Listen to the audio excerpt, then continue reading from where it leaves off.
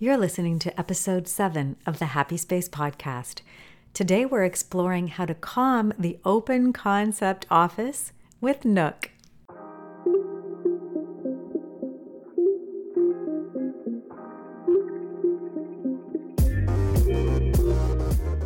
Welcome to the Happy Space podcast, a place where highly sensitive people thrive. Not only will we learn how to better navigate life with our superpowers, we'll find ways to better manage the challenges too. We'll hear from product and service innovators, space designers, and leaders who believe in creating an inclusive, neurologically safe world. If you're highly sensitive or want to better understand and support someone who is, then you are in the right place. I'm your host, Claire Kumar, and I'm so very happy you're here.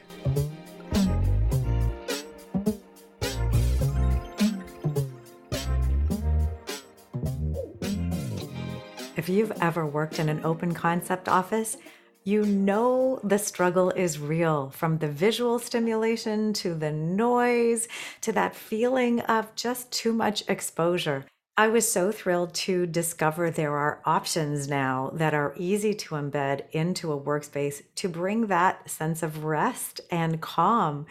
I think back on my experience. One of the things I observed even 3 years ago, I was going downtown Toronto to some tech firms and I was giving a presentation.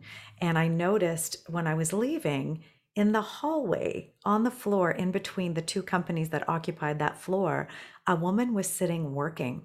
With the growth of the company and the office being primarily open concept, there was such pressure on the meeting rooms that there was no quiet place to work actually in the company's premises. So she was sitting in the hallway in between. I remember about 11 years ago, my very first coaching client, actually, he invited me to his office to see where he worked, and we would meet in a meeting room. But his whole 200-person office was open concept, all of the individual desks. And I remember remarking on incredible sound dampening, which was amazing. It was not a noisy place. There was a lot of soft furnishings and ceiling treatments that kept the sound down. But overwhelmingly in that space, it was just a lot of visual stimulation and a sense of being in a sea of people, which was somewhat disturbing, especially depending on where you were placed. Anyway, so you can imagine, as you know, I've watched this expansion of the open concept office, science showing that it's not necessarily ideal for many brains to be working in that kind of environment. When I found Nook as a furniture solution, a really flexible furniture solution to give some options for placing that refuge, those quiet places of focus, the sensory sanctuary, if you will, I was so excited. And I'm thrilled to be speaking today with David O'Koyman. He's the director of Nook, which you'll find at nookpod.com. And don't tell me, that didn't go unnoticed, that we both added pod to our brand. So Happy Space Pod, Nook and nookpod.com, to have a URL that would roll off the tongue and also embody that feeling of safety that I want to have with the Happy Space community. And of course, that the Nook furniture embodies with the sense of safety, that sense of sanctuary.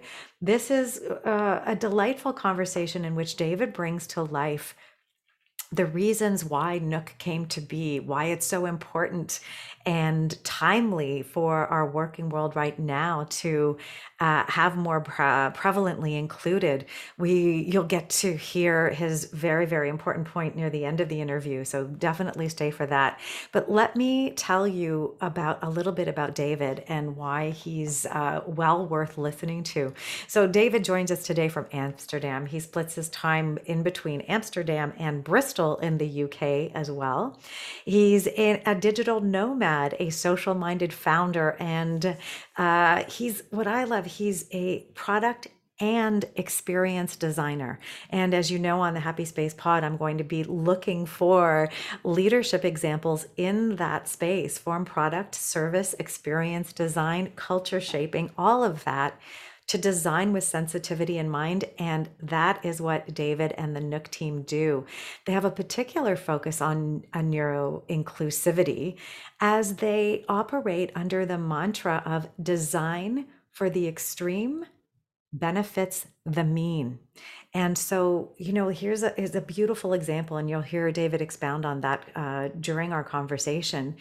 They are also they're guided by the UN Sustainable Development Goals in their work to help organizations realize the full potential of their space and the people who are working in those spaces. I love this focus on neuroinclusivity, on the highly sensitive person, on all kinds of manifestations of who we show up as human beings, and this invitation and respect for our diversity and embedding that into an invitation to make our richest contributions, whether it be at work, at school. You'll hear about all the places that Nook shows up, and I think you'll be as delighted as I was to listen and learn from David O'Koyman.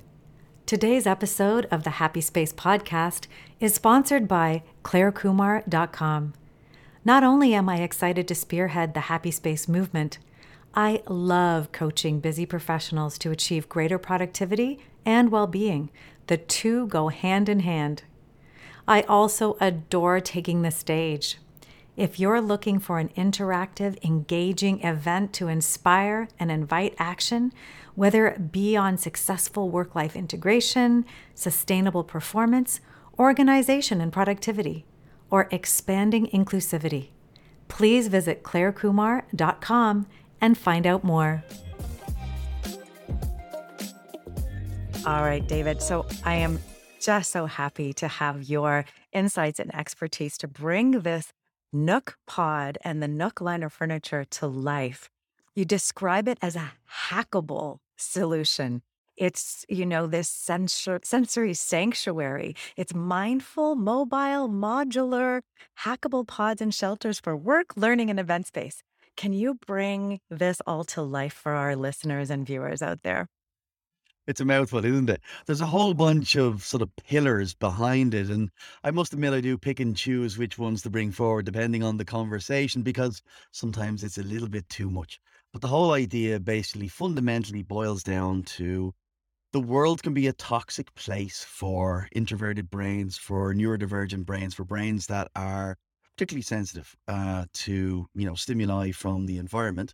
And so, what I set out to create 6 years ago, was a space that would be psychologically safe, a sanctuary, somewhere to recharge both your body and your mind, and then to sort of prepare yourself and ready yourself to jump back in, if you would. Imagine, the world is white water rushing by, and it can be, a battle to navigate it. And sometimes it's good to sit on the bank and just take a moment. And so Nook is about sitting on the bank and about focus and about calm and about mindfulness. So it's creating these little intimate spaces where people can step out and breathe and recharge before stepping back into the world again. Be that world in workspace, in healthcare, healing spaces, in education, and more recently in hospitality, even in sports stadia.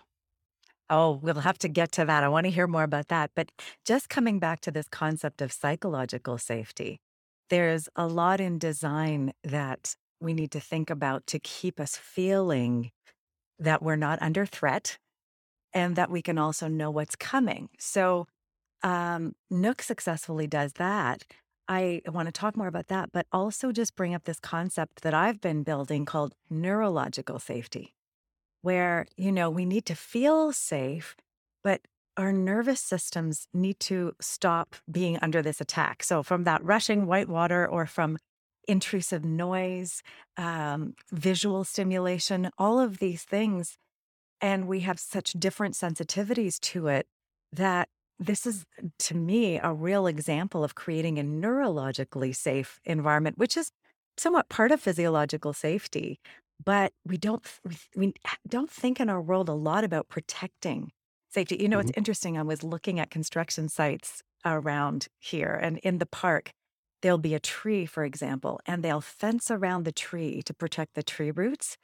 And I thought, there's very little regard for people and Yeah. protecting our ability to stay grounded and upright and flourish.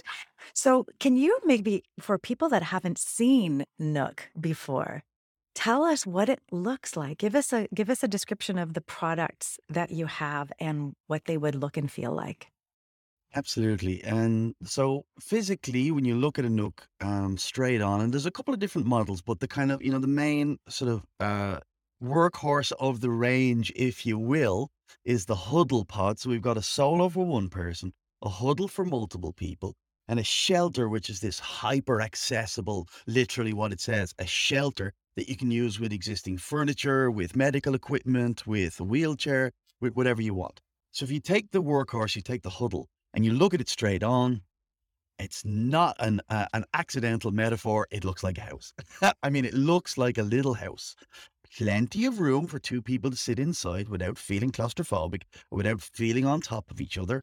Good ergonomic space for two laptops and people to sit at a distance without feeling like, you're right in each other's personal zones, but cozy enough to to give that feeling of intimacy, and to remove the sense of spotlight. The Mm, world puts us in a spotlight. The world, doesn't care about spotlight because it's mostly designed by people who are somewhat immune to the feeling of being in a spotlight. Extroverts, typically, right? yeah, Extroverts go around the world not really caring so much about the sense that everyone can see what I'm doing, everyone can see me when I'm on my phone call, or can look over my shoulder on my Zoom call, or can just look at me whenever they want, or call me in the middle of whatever I'm doing, right? So it's about creating this little physical sanctuary space that is like, when you were a child, maybe if you had two stories, you perhaps had stairs that you could go under, or puppies. They like to, in a room full of people, they will often go under the table.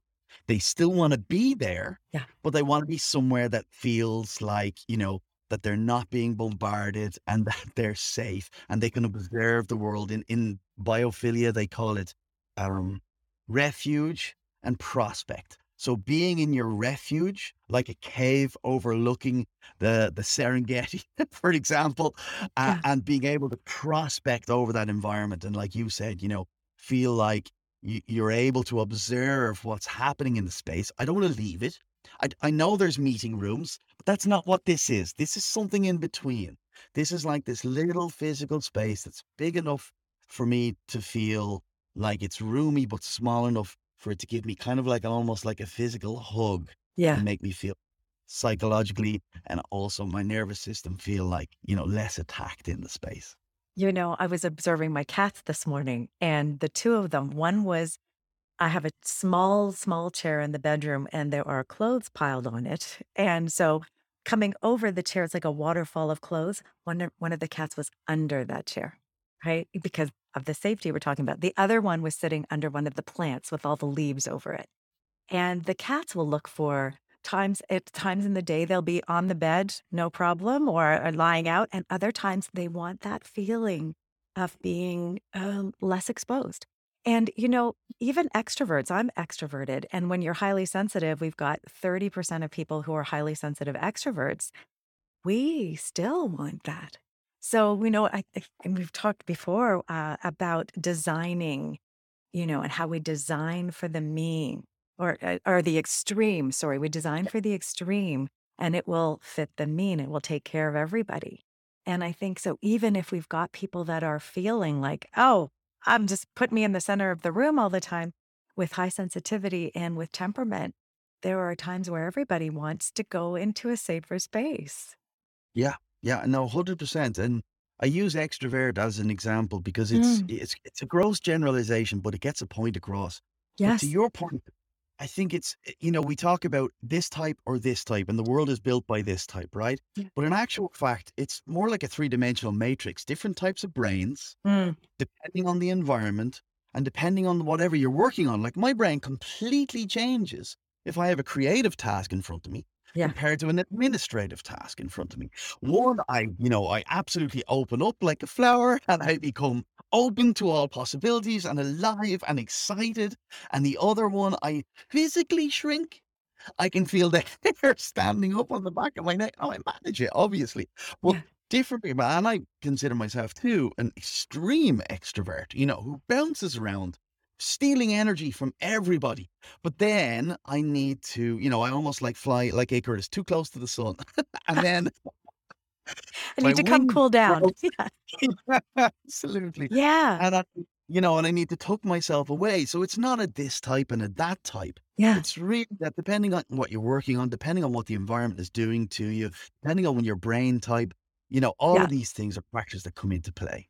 Yeah, I love this because I was thinking about myself and my own temperament. I like a lot of silence when especially if I'm creating or if I'm doing analytical comparative work. Most of the time, I like a fairly quiet environment. And so I've looked at co-working spaces and I sort of cringed because I thought, "Oh gosh, yes, wonderful social connection, but where are the quiet spaces?" And I think now you can find Nook in some of the co-working spaces. Is that right? More and more, Yeah. absolutely. And we're working really, really hard to help co-working because co-working isn't often the most flush with cash environment that you'll find, right? They're often quite independent. They're Mm, very sort of social minded, sometimes non-profit or at least, balance profit with purpose. yeah. So, we're working really hard to come to tie up co-working with brands that wish to be more visible so the Nook can be brought to you by brand X, or with county councils and grant money from government or various funds. So it could Yep. be that the Nook becomes a place where students can study and then it's free to everybody else the rest of the time. So, Yeah. there's great, really innovative ways to make product available. It doesn't have to be just straight sales and things like that. There's Yeah. more ways to build the world than That's right. just But around commerce. are you finding brands want to be associated with this gift of peace in the day, this gift of this haven? Is that something that's resonating? Hugely. The goodwill around wellness is kind of the buzzword, isn't it? Yep.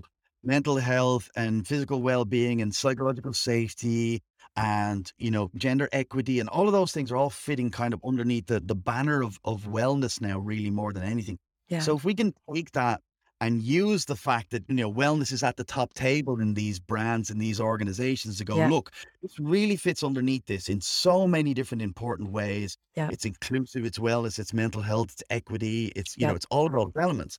Absolutely ticking all the boxes for those organizations then to be associated with. I'm finding there's a lot of hunger for that.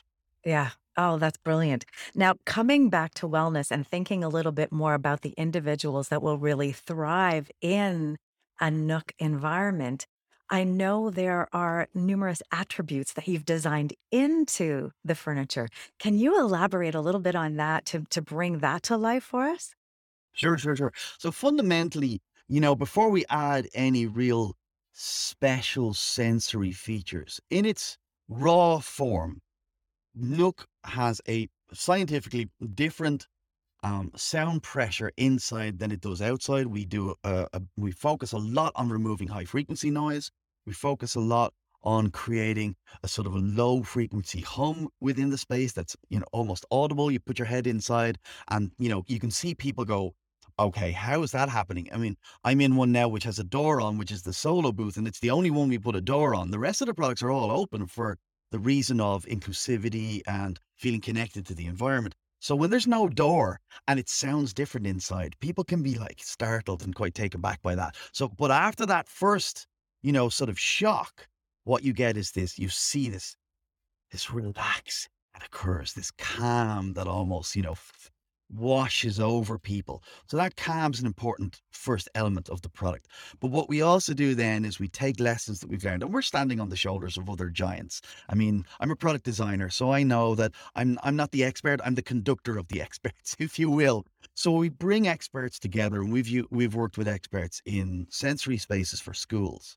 So some of the things we do is like light's really important.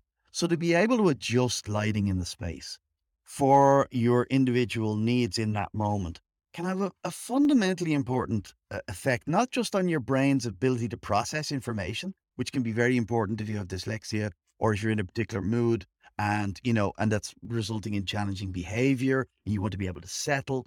but it can be really important just to feel like the space is yours. Even if you're only there for half an hour, adjusting lighting Hmm. locally and not affecting other people. The zone is very important too, because if I Yeah. was to, if I was in an office and I was to turn the lighting for myself and everybody else was like, "Hey, what's the guy doing with the lighting?" Hmm. You're not going to do it. So it has Yeah. to be low. It Yeah. has to be low. And then doing some really special things, like, for example, putting vibration in the seat to help people who are fidgeters. So someone with ADHD might identify with this. A lot of movement, a lot of activity, feet always tapping, hands always going, I'm right? thinking, And I'm thinking of the Jubilee and you're looking at the right, royals and the little one, the little right? guy. He needed a little place for his energy to go other than to his mom, I think. And you said it perfectly. You need somewhere for your energy to go, because part of the challenge that can occur with that is that if you're trying to work, if you're focusing, if you're in a meeting, whatever, if you're in a Zoom call, and all your energy is going into your movement, it's less focused then on what's actually in front of you. So if you can, Mm, either put vibration in the seat, and it has to be adjustable, because yeah, you're not going to find one level of vibration that's going to work for everybody. So you have to make it so that people can personalize it. yeah, Or you can, put sort of things like, for example, fidget sticks, surreptitiously into the underside of the table. So someone could be fidgeting, but you wouldn't know what they were doing. They're just able to run their fingers, or stimming, run their fingers over different materials, feel the tactile element of those materials, or be turning or twisting something.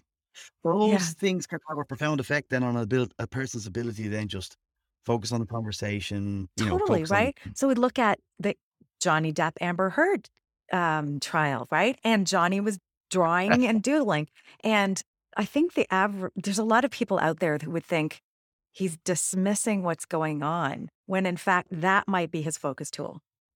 There was that 100%. equally video of Amber writing and her pen not touching the paper, so I don't know what was going on there, but Yeah, that's performative perhaps. But in the perhaps. end, But your point about sketching, like, if I visit, and I use myself as an example, we do that, don't we? We use ourselves as examples. So if I mhm, go to a talk, or a meeting even, and there's stuff being discussed, and I might not necessarily be directly involved in the conversation, but I'm just processing, I'll be sketching. And they might be drawings rather than words. It might be words. It might be a combination. It yeah, could just be a doodle. It might not look directly related, right. but actually that's helping me process. And it's Exactly. helping to establish the thoughts in Yeah, my head in a more concrete way, yeah, you know?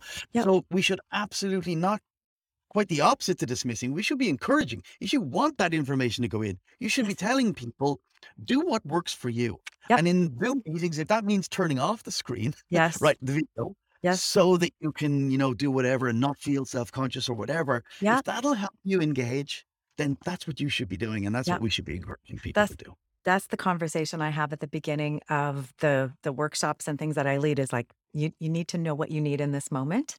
And if you're speaking to us, I would love your camera to be on, but otherwise, please do what you need to do. And yeah, this understanding that productivity is personal and it looks different. I think that might help people like Elon Musk perhaps be a little more generous in his thou must work 40 hours in the office and then you get the right to work home. Like, some blind spots I think still exist. He's doing what all management do. What most people do is looking at the world through a prism of their own experience. Right. And so it's when you step outside of that experience and you start to empathize with different types of brains and research and understand it a little bit, you start to realize that in actual fact, I'm curtailing. I'm curtailing those around me and the potential of the world and civilization, even if you want to take it bigger, by applying my metrics Mhm. onto what my team should do. Hey, here's the lessons that I've learned. Mm. And by all means, impart the lessons that you've learned. But if you're going to dictate that people need to follow the path that you've followed, then you're going to end up at, I don't know, like, how many people are exactly like you? Well, that's how many people are going to benefit from that. That's right, that's right. So thank you for echoing that because that came up recently and I was just like, "Oh, come on." And so I think through getting Nook out there and people understanding the features and the elegance in the design and all that research that's built in, I'm hoping it's going to further the understanding of all these different work natures and experiences that people really need to benefit from.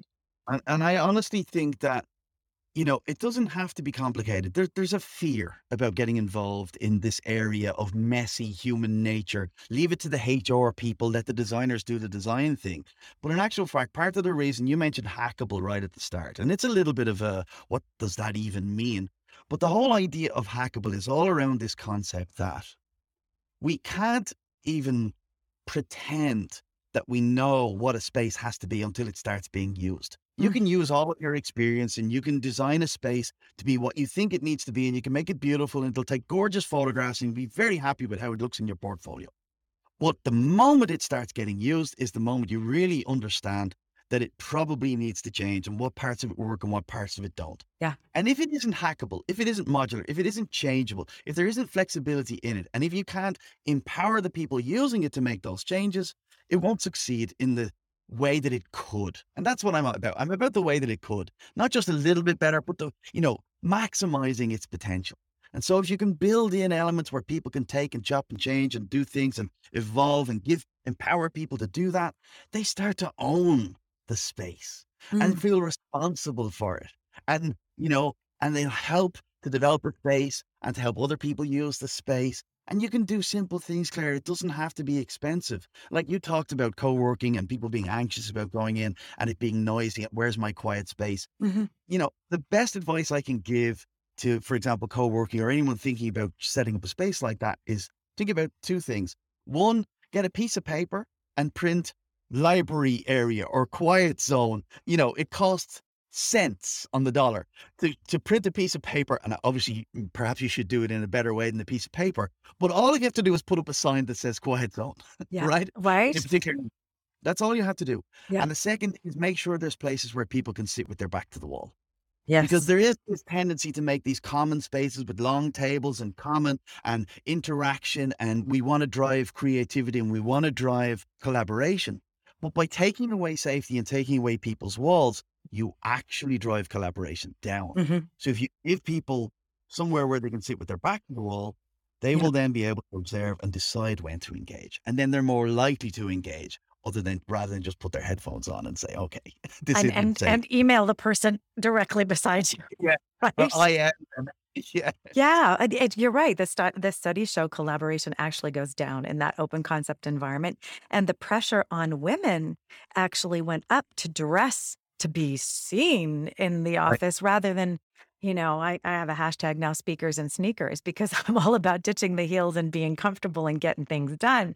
So, it's challenging. It's allowing for the challenging of social norms and taking out microaggressions and just this design of that safety is so paramount. But you mentioned fear and you mentioned there's a lot of fear. Is that the biggest challenge for organizations in coming to understand what's required here and then move with confidence into this discovery and fluidity and of design to really find out what their workforce needs?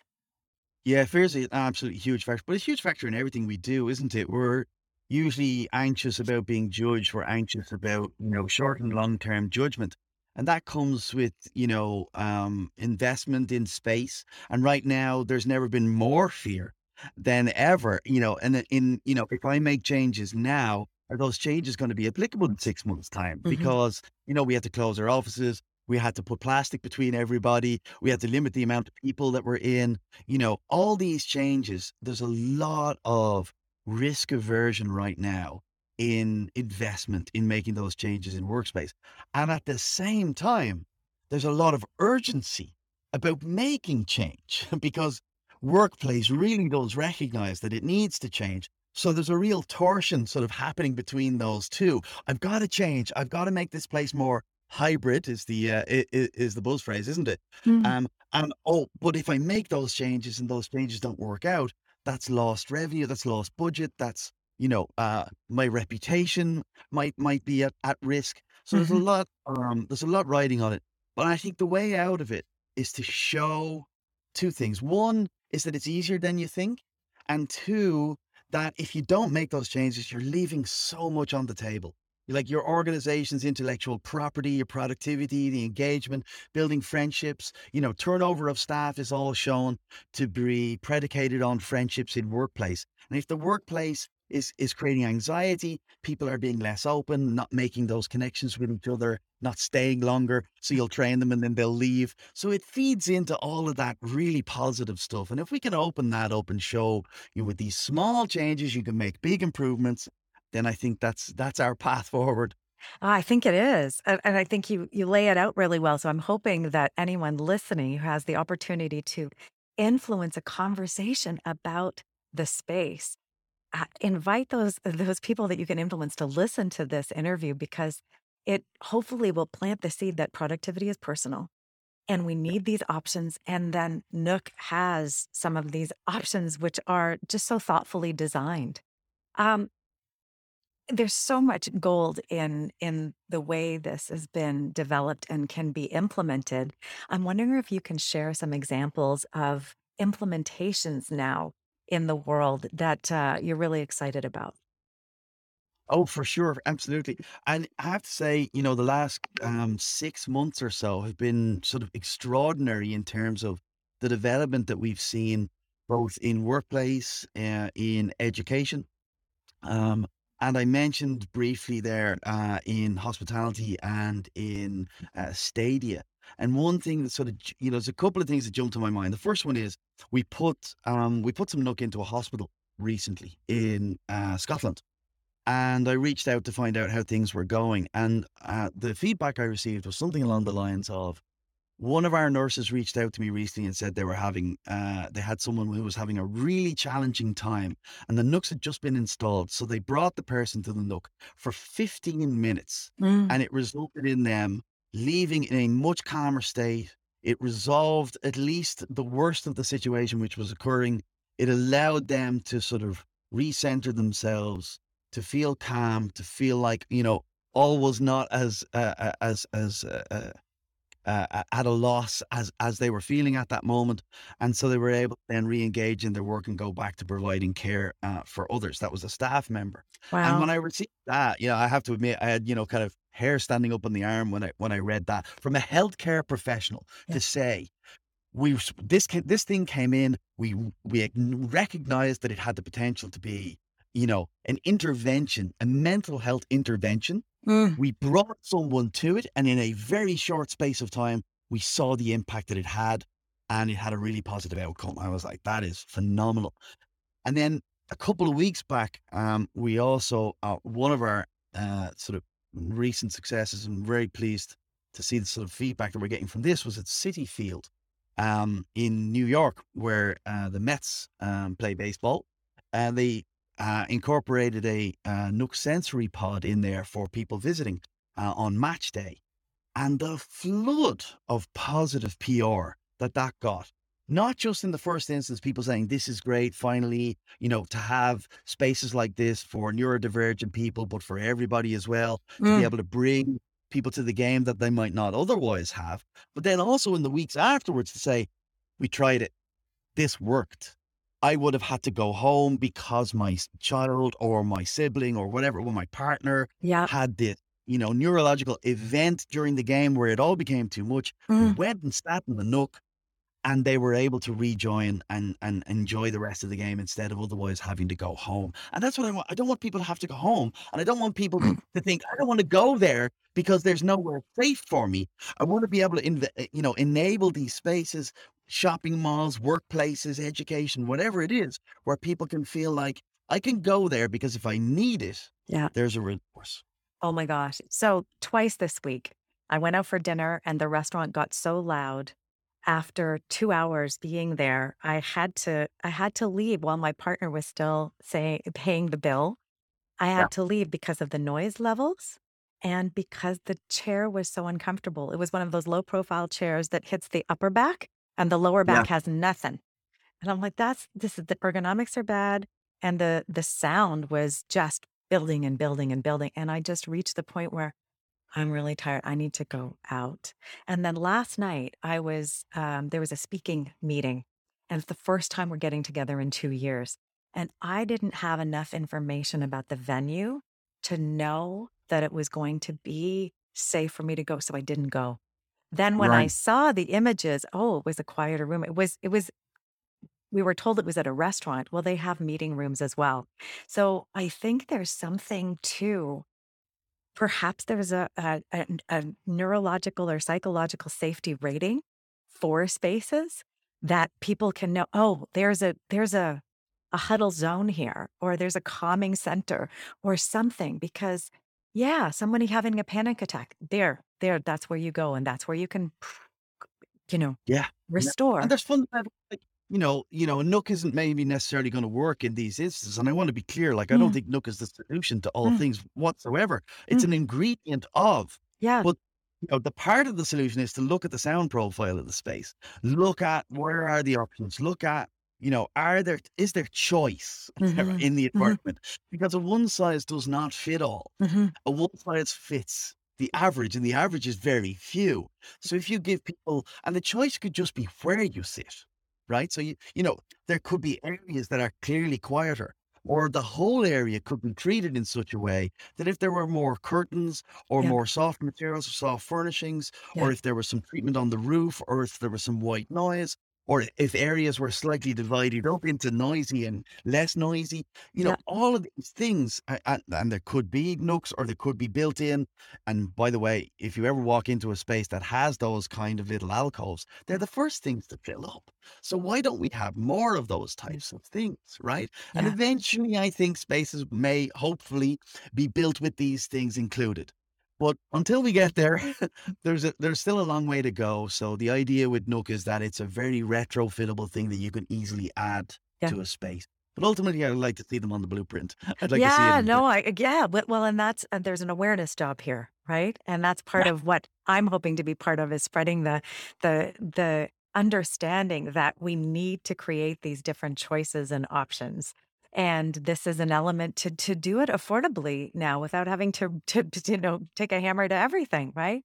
But to instill this concept of designing for the diversity that's there, the Nook to me is a real inclusivity tool. As indeed as it's meant. And I think as well, you think about designing, with those things in mind, and you talk about the cost. This is also a, what do they call it? A return on investment or total cost of ownership play, because these things save money in the long term. Better Mm, experiences, lower turnover of staff, increased engagement, higher IP in the organization. These are yeah. investments. The costs are low and Yeah, they're returning, 10x, 20, 50, 100x yeah, down the road, yeah. because your environment, your organization is more successful, whatever that organization is, whatever its purpose is. Well, let's talk practically for a second where your understanding of where the market is right now. If somebody senses that, oh my gosh, this is what we need, they've got facilities to talk to, HR to talk to. Um, who is listening and what arguments or valid points should someone go in with to have the most success? I imagine it's going to differ very much so, depending on the organization. I don't think Elon might be listening so well right now to this, And the but size of the organization will have an impact too, because if it's a yeah, big organization, there may be an employee committee, there may be a DEI department, mhm, there usually will be HR, there'll be facilities. So you're either talking to, if it's the small to medium enterprise, you're talking to the owner, you're talking to the office manager, you're talking to, I think the future role we're going to see an explosion in is something called community manager. It comes from co-working. yep, So it's less about pens and stationery and more about interactions and community, right? keeping the people So happy. yeah, exactly that. So I think you're talking to community manager, you're talking to HR, you're Yeah, talking wellness, and you're talking sustainability. So the big ones that we talk about are yeah, flexibility, wellness, and sustainability, because everyone is interested in those points at the moment. right. Depending on who they are, they'll be more interested in different points, right? So HR will be more Yeah, interested in wellness than they will perhaps in sustainability. Of course, they're interested in sustainability, but I just mean in terms of strengths of interest. Facilities will be interested in flexibility. mm, They'll be interested in repairability, interested in, greater use of space. mm, They'll be interested in all the elements that make their job easier, basically, that help them to achieve the outcomes that they're striving for. yeah, So it'll be a little bit of a horses for courses, depending on whether it's a HR, wellness, mental health, inclusivity ear, or Hmm. whether it's a practical space, flexibility, risk aversion, all of those kinds of things. Those are almost sort of the two categories, I'd say, if I was to make it as simple as I could, that they Yeah. fall into. Yeah, I think that's wonderful. You've given people who are listening a set of parameters and support to maybe excite that first conversation about having a safe place to be at work. And really, the reason I didn't want to go into the office, it was too overwhelming. So having that safe place. And also, I just want to make the point that it's for the huddle, for sure, it's not a safe place in the dark because you are allowing all this natural light in there. A lot of phone booth type applications I saw maybe 10 years ago were, oh, you want to think? We're going to put you in a tiny space with no light and come back out of your solitary confinement when you're ready, right? So, yeah, Absolutely. yeah, Yeah, and I think there's more help on the way, right? I mean, in the US, you've got the Trauma Informed Design Society, who are working hard to create guidelines to help organizations, starting with schools, but building towards workplace, give a set of not guidelines and not, tips and tricks, but more of a process for yeah, how to figure out how to make your space more, neuro inclusive. yeah, And then here on this side of the pond in the UK, the British Standards Organization have brought out a new guideline called Design for the Mind, making space more neuro-inclusive. And so that really goes through, I mean, it's incredibly detailed. I was delighted to see that it includes HSP, highly sensitive people, something that you're hearing more about. Sort of 1 in 4 are said to be HSP. So I think these guidelines are coming. HOK architects have been banging this drum for a long time now yep, to create amazing guidelines and research. So there's stuff out there that you can reach for, that you can, that gives you some tips. Think about this, think about this, think about this. You're not alone. Whoever's listening now and thinking, how do I take steps forward? yeah. There's lots of us thinking along these lines, and there's lots of guidelines coming out to help. So, what an optimistic note to finish on. And I just have to harken back to the episode 2 with HOK's Mary Kate Cassidy and Kay Sargent, who are pioneers in this space and doing great work, as you are, David. And I invite everybody to dig in a little bit. Stay tuned to the future episodes of the podcast. I'll be exploring that British standards design for the mind that includes HSP, because I will say that a lot of the forays I've made into understanding how people are talking about the neurodivergent population, HSP is missing from the equation. They're saying, it's largely driven from the autism community, expanded into ADHD, dyslexia, and then other challenges. And they're saying it's 1 in 7. And I'm like, no, it's way more than 1 in 7. The numbers are, yeah, 1 in 4, 1 in 5, somewhere in there. But then we have all the situational challenge that's Like, causing sensitivity. There's a little PTSD after the past couple of years. There's traumatic brain injuries. There's levels of anxiety, and all of that, whether you're highly sensitive by nature or not, are all modes of being sensitive that we need to really make room for in our world. So, David, thank you again for joining me. And I encourage all listeners to check David out. We'll put links to Nook Pod on in the show notes. And please check David out and his work. And if you think this is something that your organization needs to hear about, then please share it. yeah, let's move the needle because I think the time, the change moment is now, and we need to grab it while we can. There's never been a time where employees are more empowered than they are now. So we need to use this moment. We really do. That's right. All right. Thanks so much, David. Thanks, Claire. Take care. Thank you so much for listening. You can find all of the Happy Space podcast episodes over at happyspacepod.com. That is also where you'll find a link to our online community.